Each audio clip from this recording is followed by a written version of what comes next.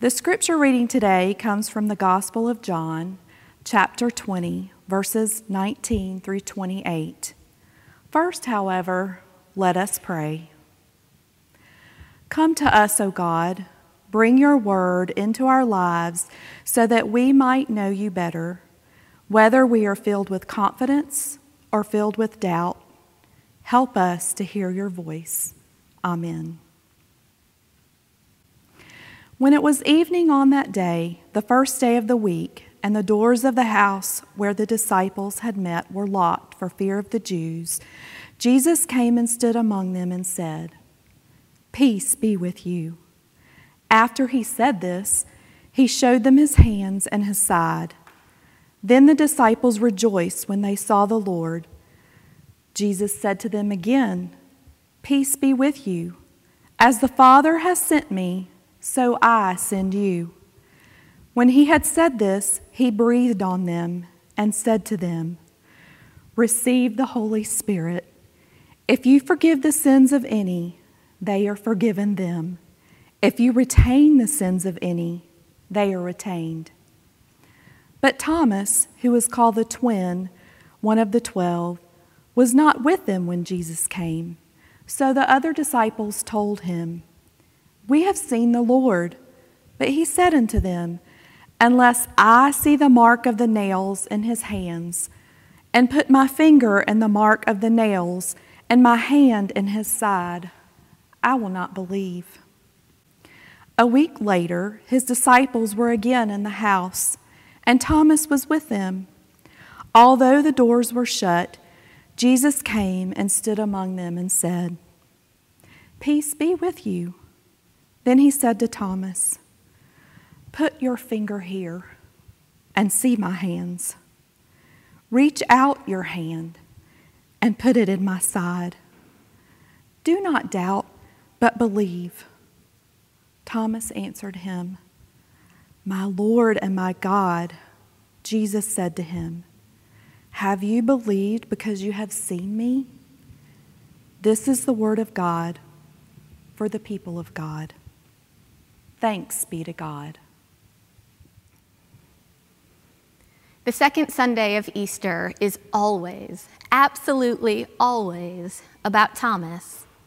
No matter where we are in the lectionary schedule, when it comes to today, we talk about Thomas. Now, the lectionary, I know that many of you are familiar with it, but for those of you that aren't, the lectionary is a rotating schedule of scripture readings. It makes it possible over time for us to be exposed to the full range of the Bible's stories. It also puts in place a system that makes it possible for Christians all over the world to hear the same stories on the same day. When we finish that 3-year rotation, we start over again. Now, it's precisely because the lectionary wants to expose us to a range of the Bible stories that it intentionally tells the story of Easter differently each year. One year, it's the anticlimactic ending from Mark. The next year, it's the glory-filled account from John. Sometimes it's the justice-oriented story from Luke.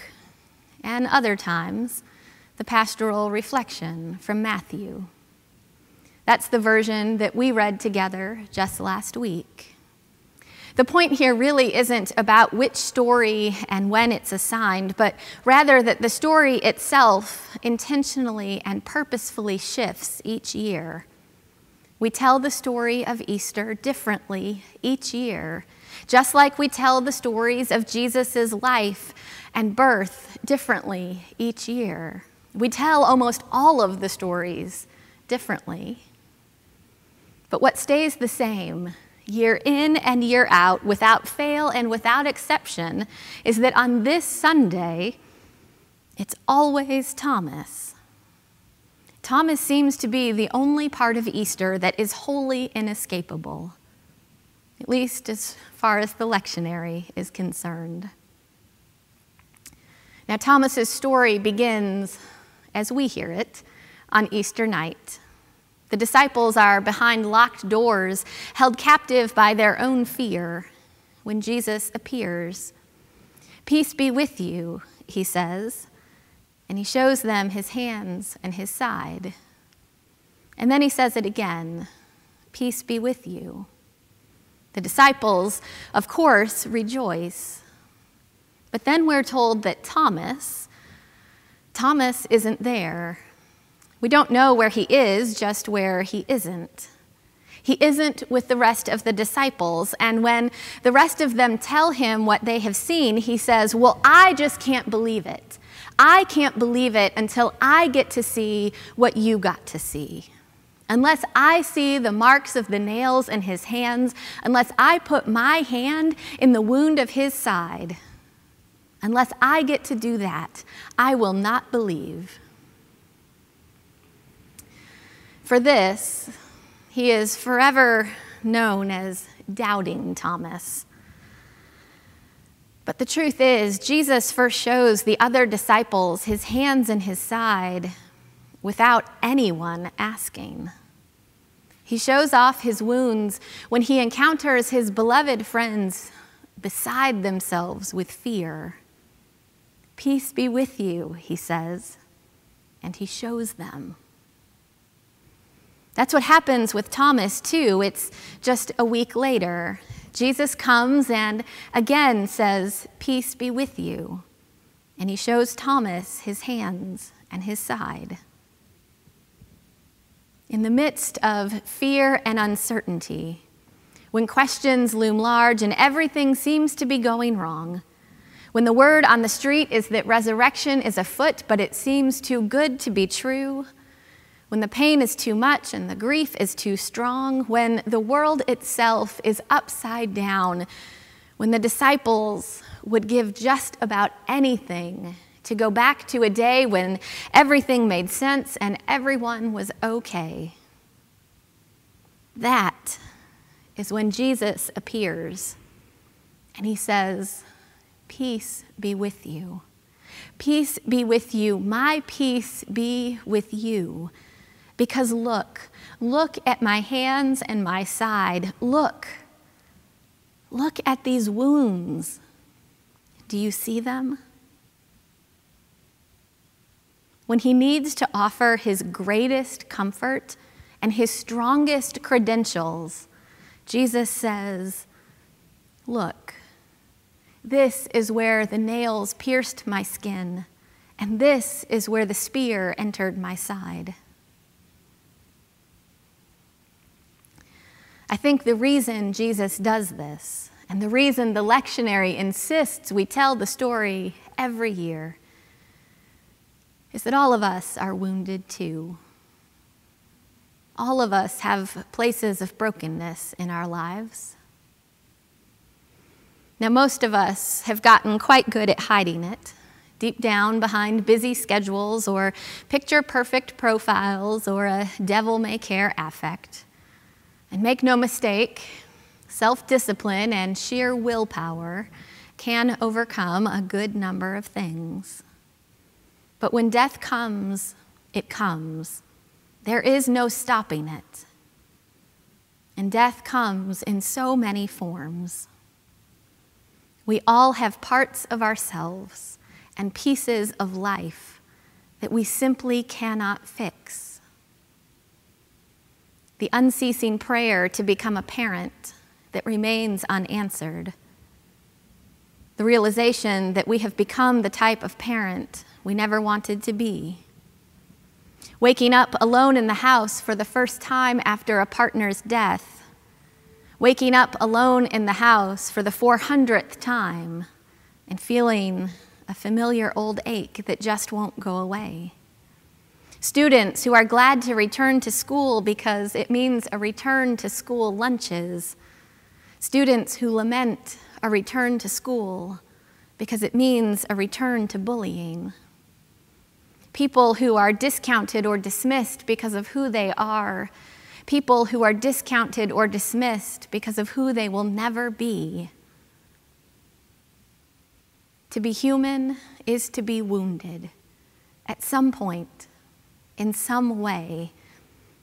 Some of us more profoundly and some of us more peripherally, sure, but There is brokenness in every life. If I understand the text, this is why Jesus says, "Peace be with you," and then shows off his wounds, once without prompting and once by request. You know, the truth of the matter is, if God raised Jesus from the dead, God surely could have cleaned up those scabs and scars a whole lot better. Jesus could have come back radiant and perfect, every sign of the cross behind him forever, no shadow of death about him. But instead, he comes back having defeated death, but still marked by it.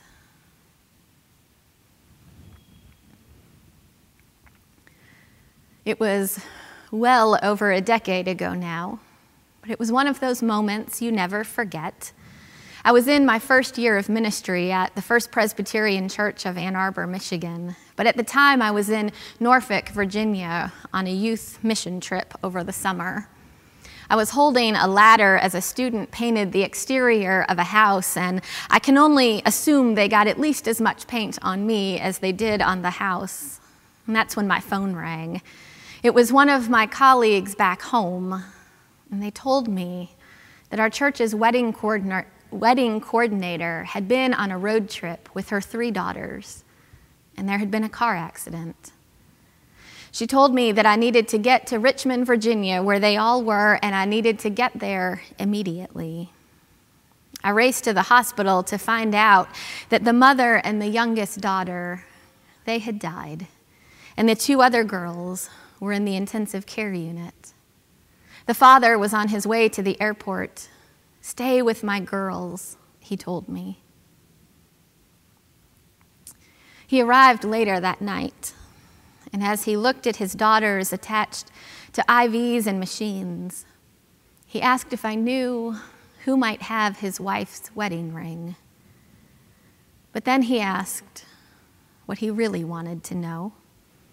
He said, "How is anyone supposed to survive this? How does anyone live with this much heartbreak?" I stayed with that family for 5 days in the hospital until the girls were stable enough to be transferred by medical flight back to Michigan.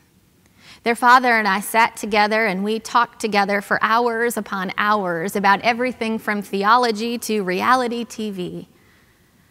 But never once did I venture an answer to his most urgent question, because any possible response I could have offered would have been wildly inadequate. My friend Meg, who is one of the very finest pastors I know, she says, "When we face the epicenter of our pain, more than anything, we want someone to understand. We want someone to get it." She says, "It is simply too much to bear to be the only person who knows what such brokenheartedness feels like."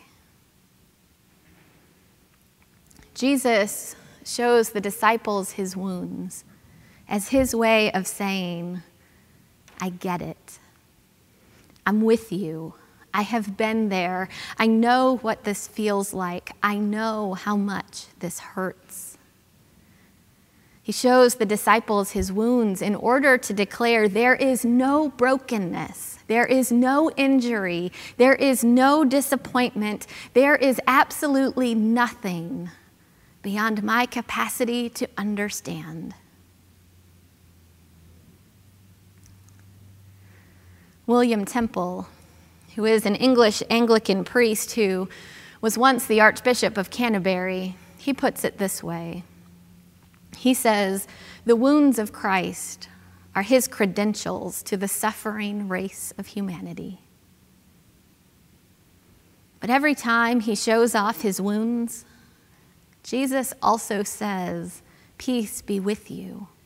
3 times, 3 separate times, he says, "Peace be with you."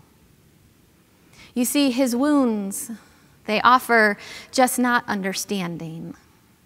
They also offer peace, a prayer for and a promise of peace, a declaration that yes, we can be healed from brokenness. We can be raised up from death in all of its forms. You see, Jesus' wounds, they teach us about our own. Our wounds, they might not go away either, but they will lose the power to hold us captive. And in time, maybe not today, and maybe not tomorrow, but in time, we will become defined not by our wounds, but by the love revealed in his wounds. Easter is about that love, and Thomas is the one who shows up every single year just to make sure we never forget it. Pray with me. Gracious God, we believe. Help our unbelief. In Christ's name we pray. Amen.